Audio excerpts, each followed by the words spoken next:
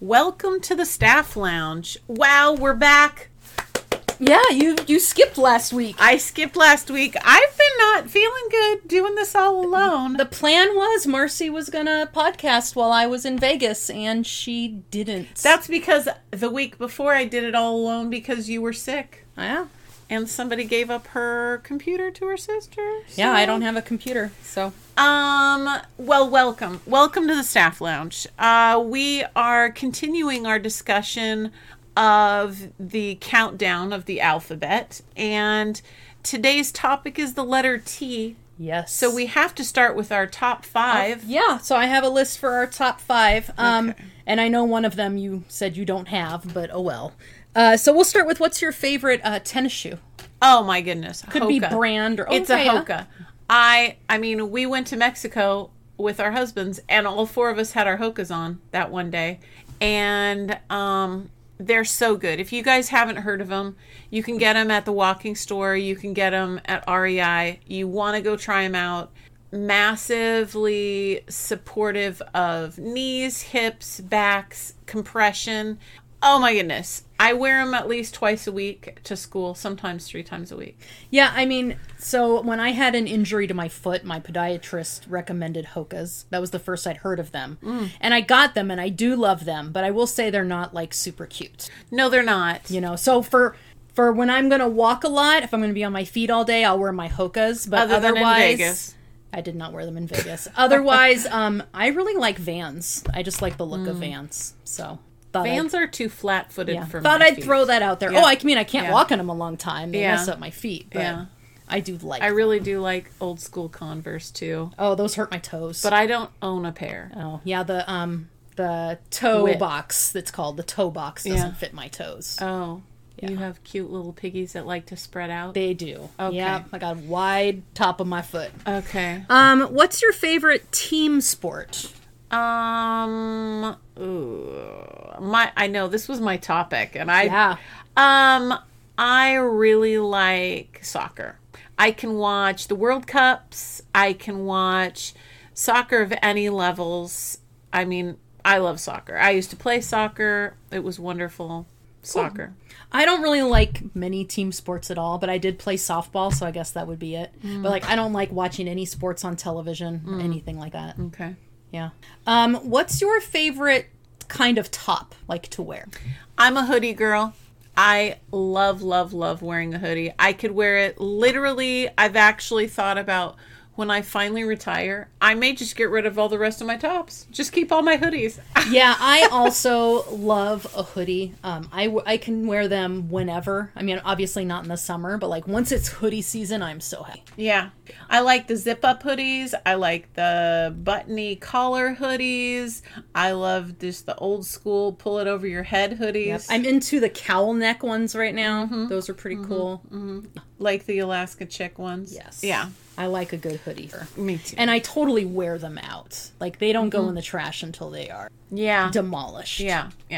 What's your favorite tea? And I know you don't have them. Coffee. I know it's not...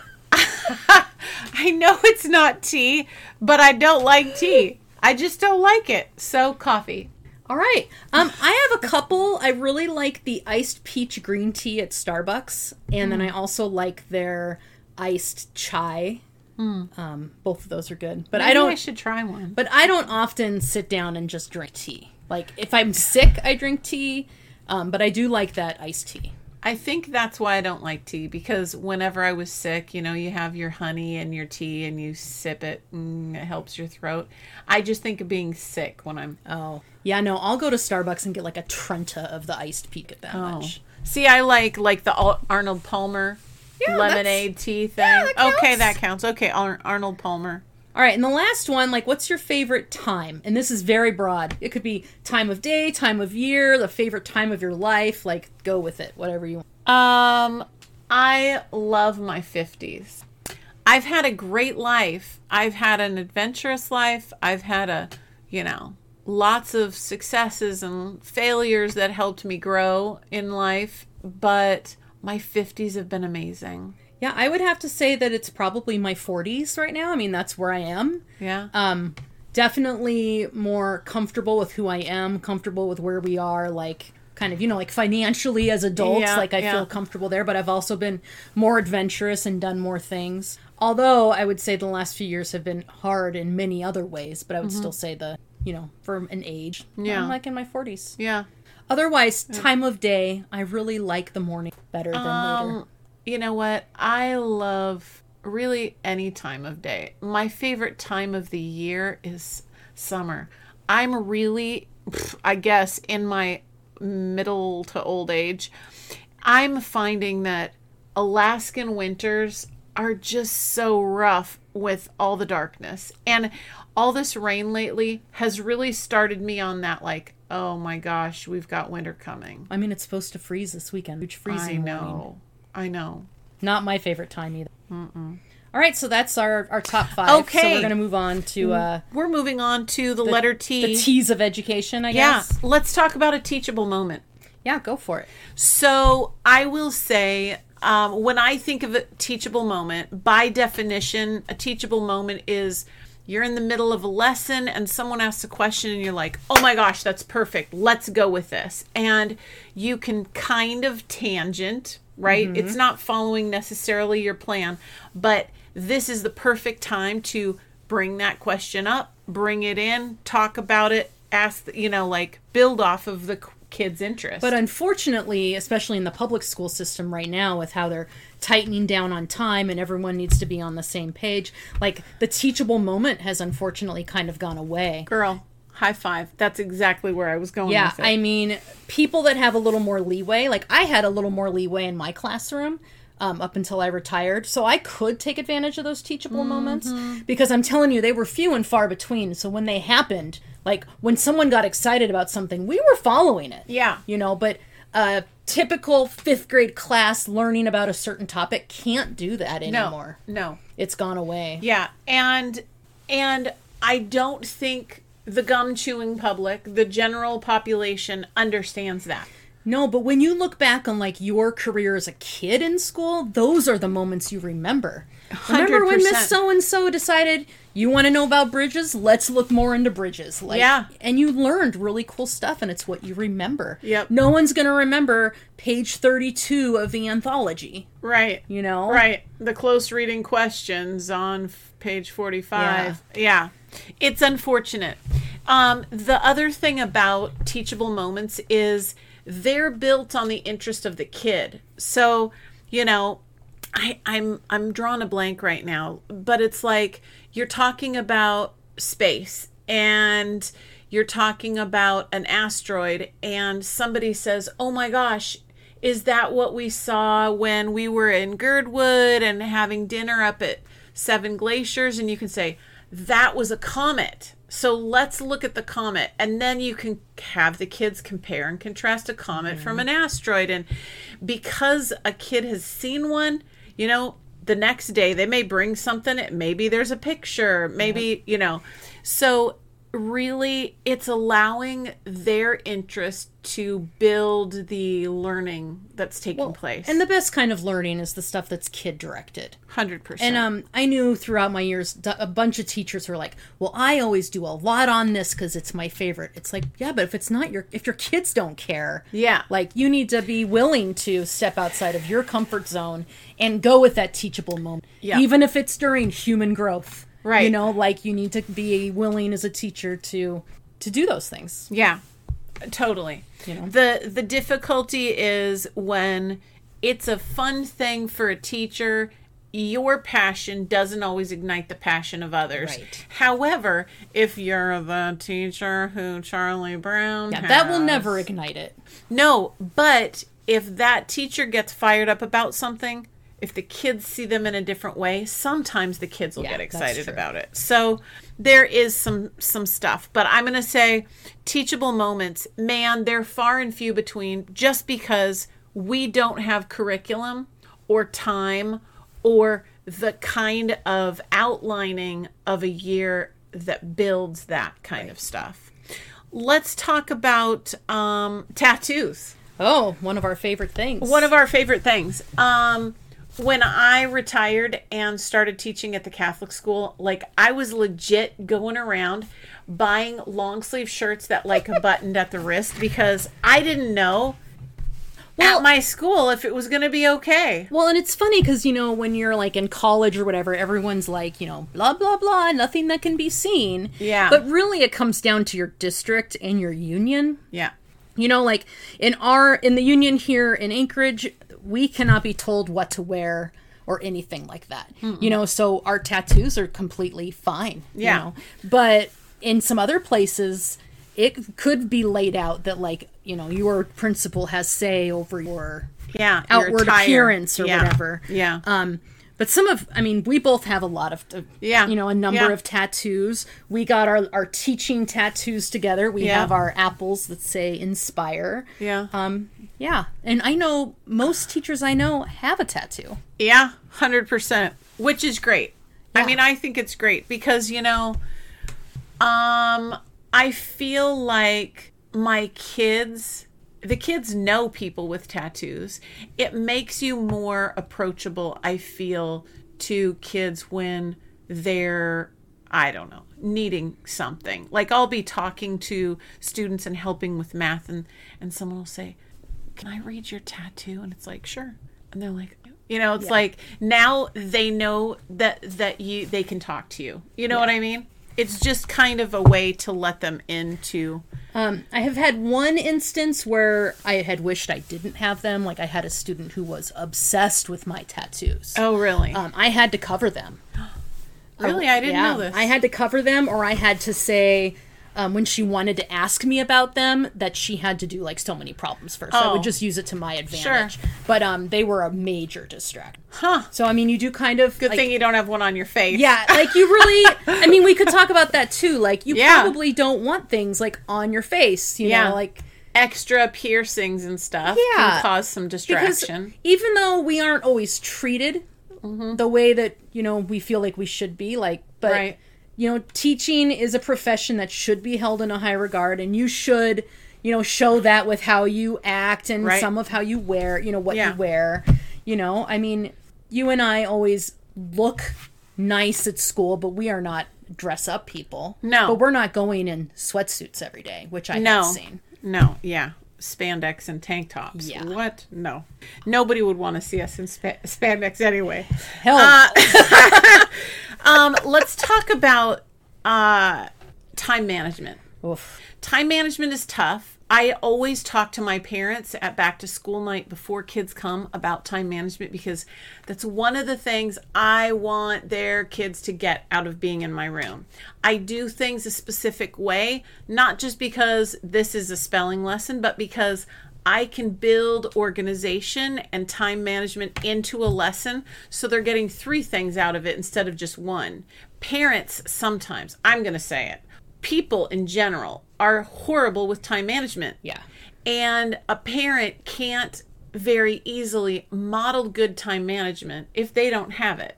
Right. And so if I can show kids how to manage their time, take a big project, break it into easy chunks, take a bunch of spelling activities. It's here, you get it on Monday, it's due on Friday before the spelling test, and these are the days that you should have these things done to get to that.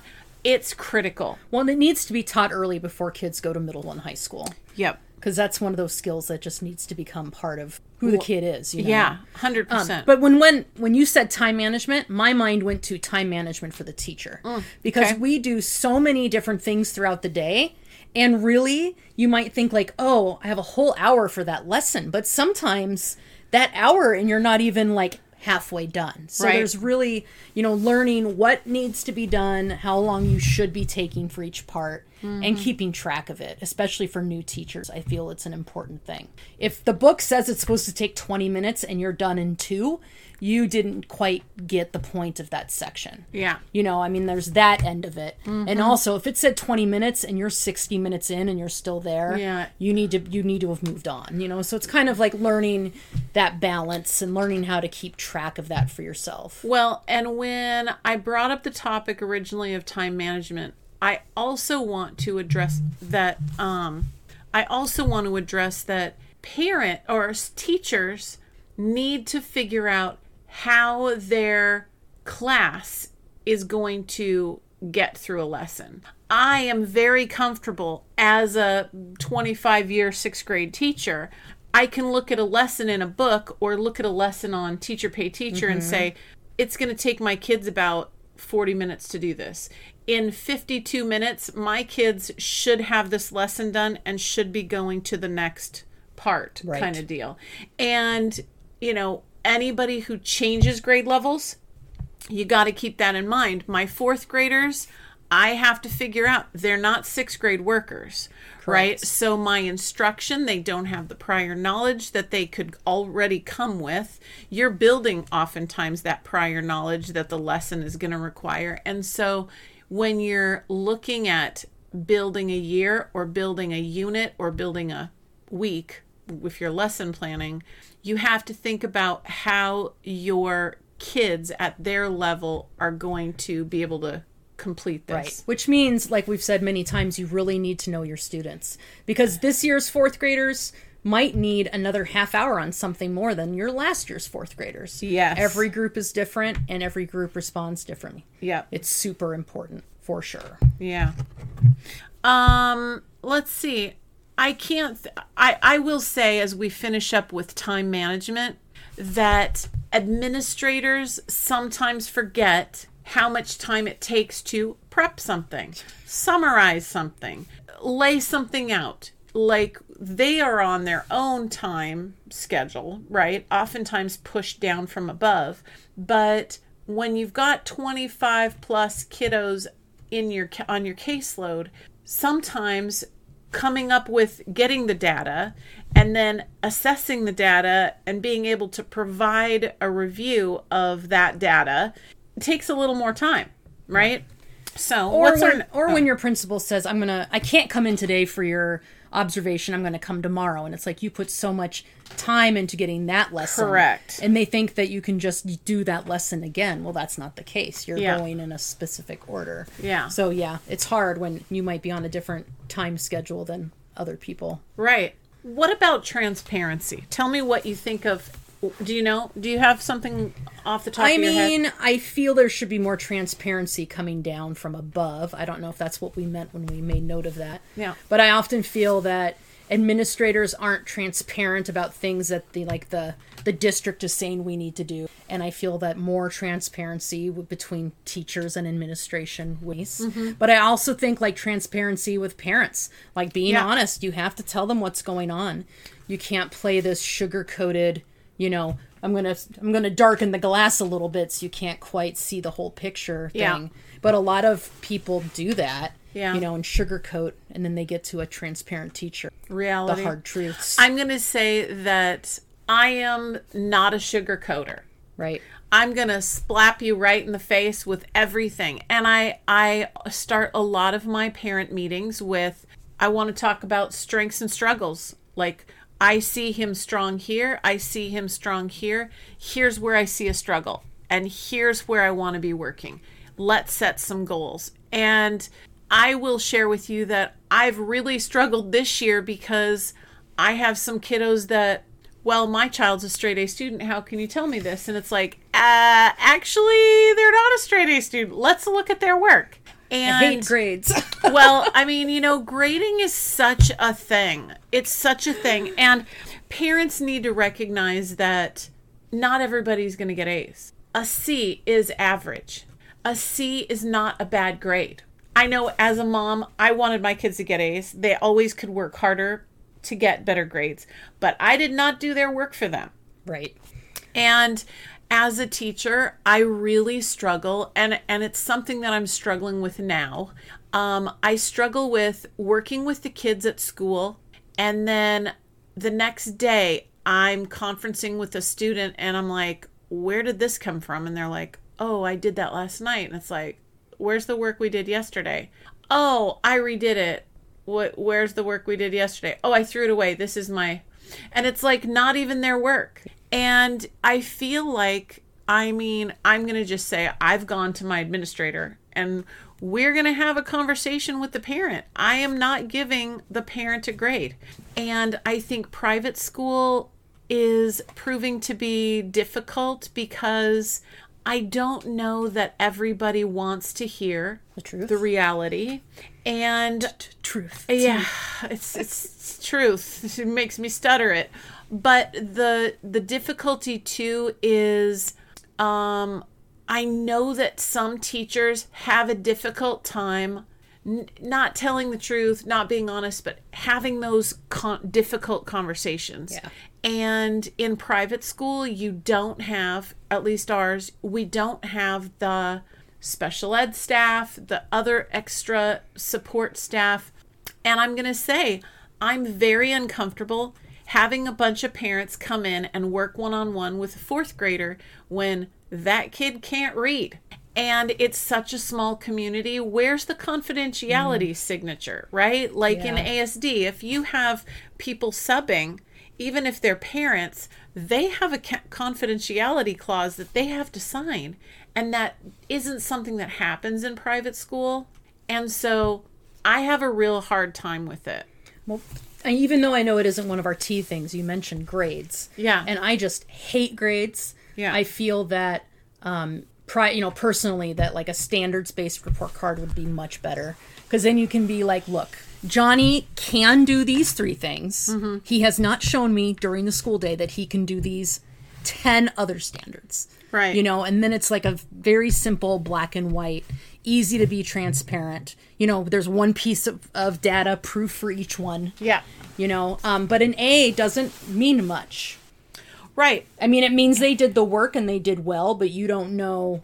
Your A might be different than my A, which is different than their 3rd grade A and their 2nd grade A. Yeah. It doesn't mean that they've mastered things necessarily. Right.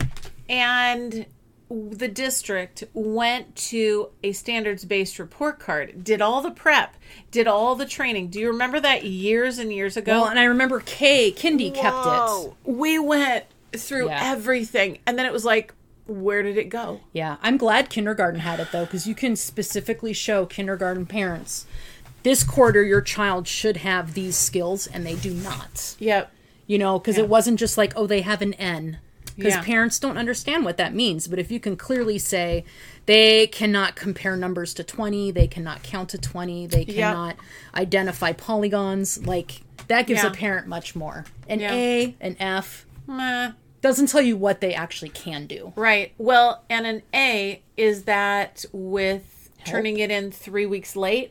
Is that with an edited peer? Is that, when you're testing and taking a score, I'm not going to say grade, when you're scoring a standards-based skill or challenge, you are not giving them an O or an A or an S or an N. It's could they do it? Yep. And there's something to be said about that. There is. The curriculum, though, then has to be standards-based curriculum. Yes. And I think that's where lots of buildings get, or districts or whatever, get disconnects, is because they're going to have to dump all their curriculum and redo standards-based. Because, yes, some of the curriculum meets the standards, but there's a lot of it. Like, why would you do Unit 4 when there's no standards being assessed? Well, and parents, even if they went to a standards-based report card, they're gonna ask, like, well, so is that like an A? Yeah. Because that's something that's been ingrained in our society. Forever. Yeah. But doesn't really mean much. Right. Transparency requires you to be honest.